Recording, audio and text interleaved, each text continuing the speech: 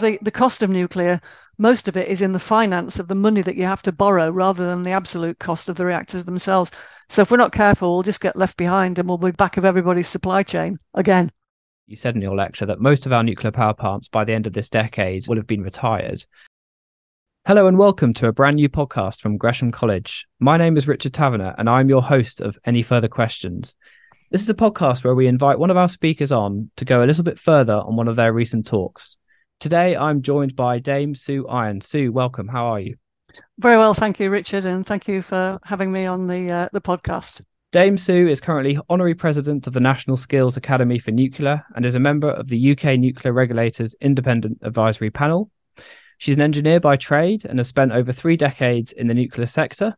What is the role of nuclear power in a net zero system?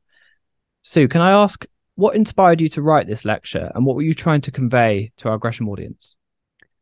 I guess what I was trying to convey was the challenge of trying to get to net zero whilst still being able to supply the power that's needed to enable a 21st century industrialized society to function. So it was important to me that we perhaps address some of the myths and non-facts that are often fired at nuclear energy in particular, and to set it in the context of the benefits that it can bring to getting to net zero, which is so important for us in these days of climate challenge. I also wanted to perhaps make a lay audience more aware of the benefits of nuclear energy compared with other low carbon energy sources, because quite often people don't realize just how low carbon nuclear is.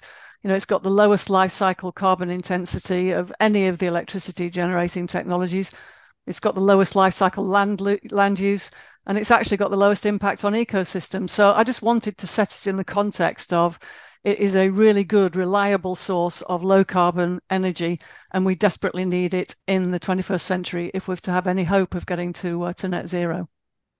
Now, many people obviously are aware of nuclear energy, but I wondered whether it would be useful to have a brief overview of how nuclear energy is produced. Nuclear energy is produced by, there's 2 sorts. There's what's called fission nuclear energy. That's where heavy atoms in the periodic table are split. And as the atoms split, like uranium or plutonium as examples, they form lower atomic number isotopes and in the process release a lot of energy. And the second sort is fusion energy, which is the opposite. It's where you fuse together light elements in much the same way as the sun does. The more common one is, of course, fission energy, which has been around for over 60, 70 years, whereas fusion energy has yet to realize the engineering development that's required to enable it to be deployed to generate electricity realistically. So in a fission reactor, which is the ones that we have today, basically you put uranium, usually pellets or metal, into a tube, a clad, that is placed in a particular geometry inside a reactor core, which is cooled either with gas, like our historic systems, or with water. So as the uranium fissions, when neutrons hit it, it generates a lot of energy, and that energy is translated into heat. And either the gas or the water that surrounds the fuel elements conveys the heat to steam turbines. Nuclear reactors work either like pressure cookers or kettles in the way in which they generate heat. When did we first start seeing nuclear energy being produced in the UK? In the UK, in terms of production of electricity, it would be in the early 1950s when Calder Hall, which is the first set of reactors in the United Kingdom, were connected to the grid back in 1954. We had a lot of questions that came in after you gave your lecture online. I wanted to start with one that addressed energy security. Could it be now that energy security is a larger driver globally than reducing emissions? And I think the questioner framed this in the context of Ukraine. Well, I think certainly the war in Ukraine woke people up to the fragility of geopolitics, I guess, and the fact that if you didn't have the prime sources of energy under your direct control, then you were left vulnerable to geopolitical forces, whether that be Russia and its supply of gas to particularly Western Europe, but also the Middle East, which is not always wholly stable, which again is a large supplier of LNG gas. So geopolitics certainly played a part, and people became aware that if you didn't have it on your own soil, then you were left vulnerable. And of course, the wind doesn't blow and the sun doesn't shine 24 hours a day. So a low carbon source of alternative power was more at the top of people's minds. So yeah, I think certainly energy security added to the debate. Another question on energy security. I believe that states can find a more urgent justification for public-private financing. They said that climate change is still too far away for many governments outside the EU. What do you think? I think there's certainly an element of truth in that, although when we look to this week particularly, where there's been extreme heat in Europe, across Spain, southern Italy, Greece particularly, then people realise that extreme climate events do have a source, and that is the challenge to the overall climate as a result of the CO2 that humans have emitted. So people do understand that. But I agree that short term, people are more worried about whether they've got power down their plugs or able to power their central heating than they are about climate change that may not come to realization in their lifetime.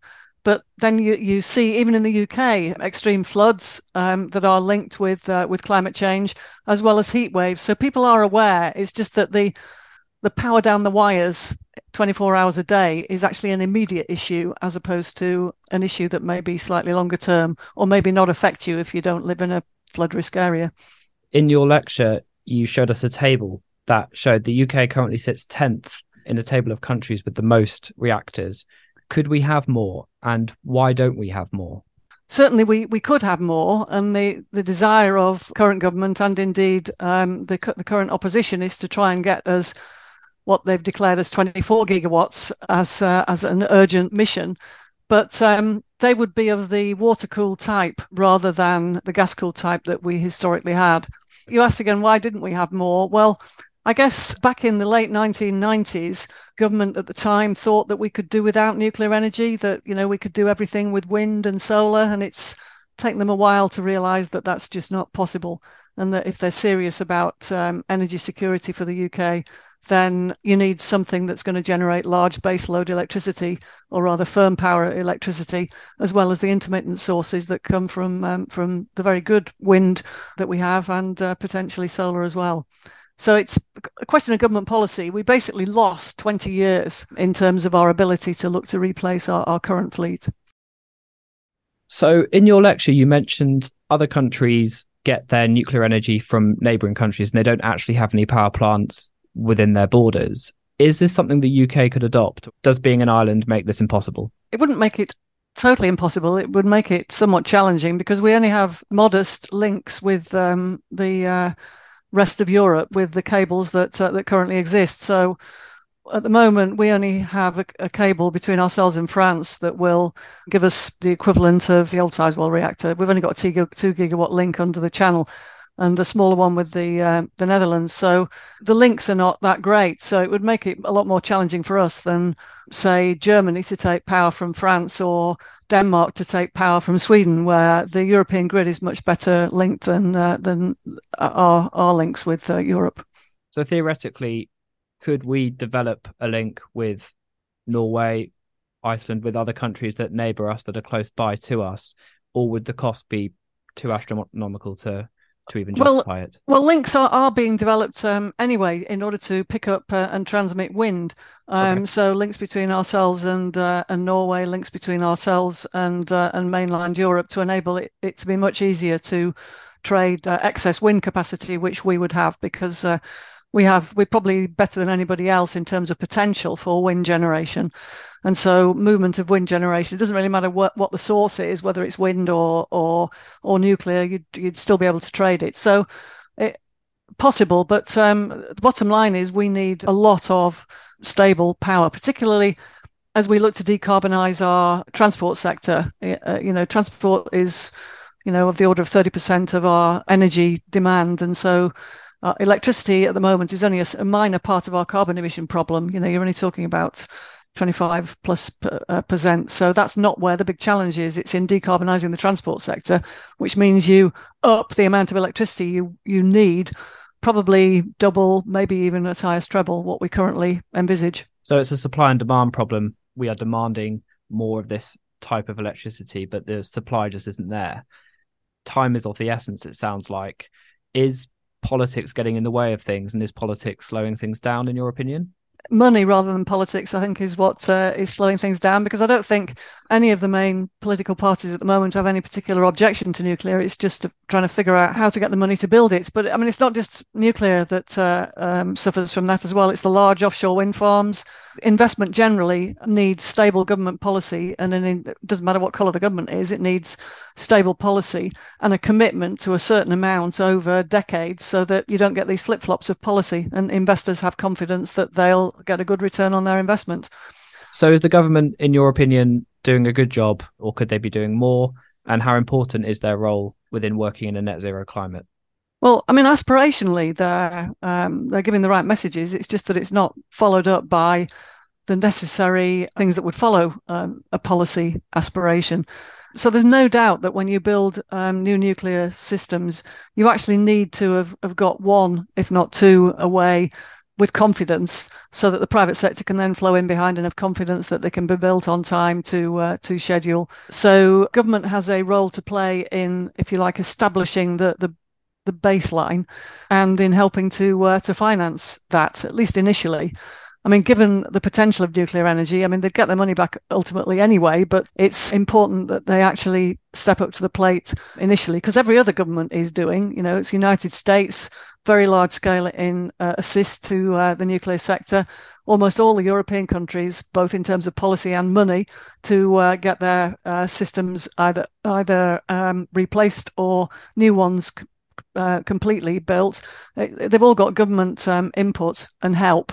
It's just that ours, the amount that ours is offering, just isn't adequate.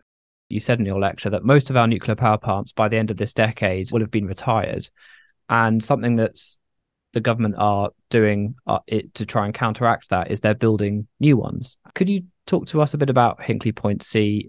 Well, Hinkley Point C was one of the what was called Generation 3 Plus designs, so one of the more modern designs of light water reactor. There were others, such as the American Ep.4 or the Japanese American boiling water reactor, advanced boiling water reactor. But Hinkley Point C is the largest of the types that could have been built, and it's an older design, and it's mainly what we would call in the sector stick build. Most of the construction take place at site, and as can be seen by the journey that Hinkley has been on, it's a complex construction project. And it suffered as a result of that, in the same way as the same project in France and the project in Finland.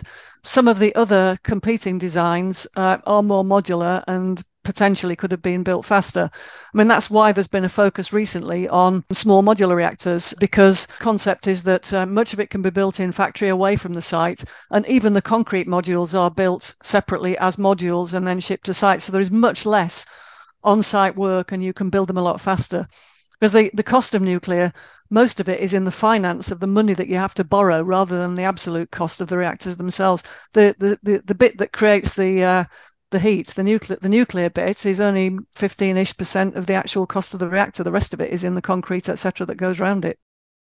Hinkley Point was borrowed at 9% and not at 2%, which was the government rate. Should governments be obliged to lend at 2%? Well, governments elsewhere in the world managed to do that, so there's no reason why ours couldn't if it chose to. But Hinkley was borrowed on the private marketplace, not with government. Our government didn't lend them money. The money was put up by France and China. What the government agreed to do was to give them a contract, what's called a contract for difference, that set the price that they would be given for the energy as the reactor started to generate. You mentioned that Hinkley Point C is a light water reactor. Is that what you said? Could you explain a bit about what that means and how that differs for the different types of nuclear power plants? Well, the power plants that we had in the UK historically were gas-cooled reactors. The older generation were called Magnox reactors. They were cooled with carbon dioxide. and our currently operating reactors are advanced gas-cooled reactors, slightly different fuel design, but and materials, but the coolant gas is still carbon dioxide. Light water reactors were adopted worldwide as the standard. They were based on two American companies, Westinghouse and General Electric, who supplied reactors globally, or the designs globally, which were then taken up by indigenous companies in Japan, in Korea, in France, to name but three. Hinkley Point is a reactor that is supplied by France, by EDF and its partners, and it is cooled with water, normal water. The reason why we call it light water is because there are some reactors globally that were designed in Canada and supplied globally, which use what's called heavy water. So they use water that has a heavier form of hydrogen in the coolant water. So most reactors are cooled by what's called light water. It's just normal water as you and I would understand it. And could you tell me a bit about small modular reactors, SMRs, what they are and what the future is for them? Small modular reactors, I mean, they vary. Some are very small, almost micro reactors. Again, many are water cooled. Not all are water cooled, but many are water cooled, and they're just smaller versions of the large ones that we have grown up around the world. So the advantages of them are that they are modular in construction. So it means that you can construct pretty much everything in factory before it goes to site. Therefore, there's a lot less work on site, so greater quality control, build 24 hours a day, 7 days a week, no vagaries of the weather. So they are faster to build and hence cheaper because you borrow the money over a much shorter time period before you get your returns. They are very different in size. NewScale, the company in America, their units are 50 megawatts or just slightly more than 50 megawatts, supplied in blocks of 6 or 12. Rolls-Royce is around about 480 megawatts. So it's a bigger small modular reactor. So it really depends whose design you're buying. And that really depends on, what is the best one for you to have in terms of what does the grid want in your particular area, how much flexibility grid-wise do you want? But concept-wise, they're pretty much the same. They use the same sort of fuel and they use the same sort of containment. We had two questions on SMRs from our online audience. Can Rolls-Royce manufacture SMRs for the UK? By when and at what cost? Yes, they could. And Rolls-Royce have been on record as saying that, if we started now or a bit earlier, then they could actually have a reactor that would be generating round about 2030, but you'd need to start now. Their reactor design is currently going through the final stages of assessment by the UK's regulator. Okay, so it is a strong possibility that it's this a could strong happen. possibility. Yeah, I mean, there are other Right. designs as well where companies have approached the UK to potentially put their designs into regulatory assessment as well. It may well be a Rolls-Royce design, or it could be one of the other internationally available designs that are being deployed elsewhere in the world. And from what you said in the lecture, most of our power plants will be retired by 2030. So it sounds like this would be a great time for Rolls-Royce to pick up the baton, as it were, and carry on. It would. Following 2030. Another question about SMRs. Would the SMRs be grouped to keep nuclear power in select locations or installed, for example, on or near the sites of existing closing coal and gas power stations to provide more local energy? What public response do you expect? Certainly for the first deployments, you would see clusters of small modular reactors deployed on existing sites. Just because there is the public confidence in those local areas that would welcome that sort of investment. It's potentially possible that they could be deployed on other sites. I mean, we have a very good grid across the UK, so use of old coal sites, wouldn't be out of the question, but they'd certainly be deployed on existing reactor sites. And that's what the policy that's gone through Parliament historically has said. It's identified where new nuclear power plants can be built, and currently that's on existing nuclear sites. So there's lots of potential here for lots of new schemes to happen in the future. In your opinion, what would you think the best path for the UK would be to take to maximise the potential for us to reach these net zero goals? Well, certainly the best route forward would be to find a way to encourage the investment either by assistance, as in financial assistance, or policy confidence that would enable companies like, for example, Rolls-Royce, General Electric, or others to deploy their small modular reactors in the UK. I think also we still would welcome, more than one new gigawatt size reactor. That's the sort of size of Sizewell C, Hinkley Point C. So large and small, but just because of the amount that we actually need to get built by 2050. But I would also encourage much greater investment in some of the more advanced modular reactors, which are not water cooled. They're high temperature gas reactors, because they offer the opportunity to provide heat as well as electricity. So they're much better for linking with energy intensive industries like the steel industry, the glass industry, or the petrochemical industry generally. And, there are discussions underway in the UK about potential deployment of high temperature reactors for the purposes of heat and hydrogen production as well as electricity production. But we need to get a wiggle on. There's no point sitting talking about it. We actually need to do something now. I mean, the United States are already taking forward investment in high temperature reactors. The Dow Chemical Company is about to build several down at one of their bigger sites in the United States. So if we're not careful, we'll just get left behind and we'll be back of everybody's supply chain again. As you mentioned in your lecture, the USA and France are pushing nuclear power and have made policy interventions to reflect this. So they're actually doing it rather than just talking about it and saying it. I mean, we've made, policy statements and we have put funding on the table. It's just that it's tiny compared to everybody else's. We had a question about government ownership. Should National Grid and generators be brought back under government ownership? For example, the CEGB, which is the Central Electricity Generating Board. Well, it's certainly an option. I mean, one of the reasons why the CEGB was privatized back in the 1990s was because of the desire by the government of the day to get competition into the marketplace in order to keep costs down. The problem when you do that is that investment also tends to go down. So costs go down for sure, and there is competition. But the necessary investment in things like the grid and in new systems just doesn't get made because there's no incentive to do that.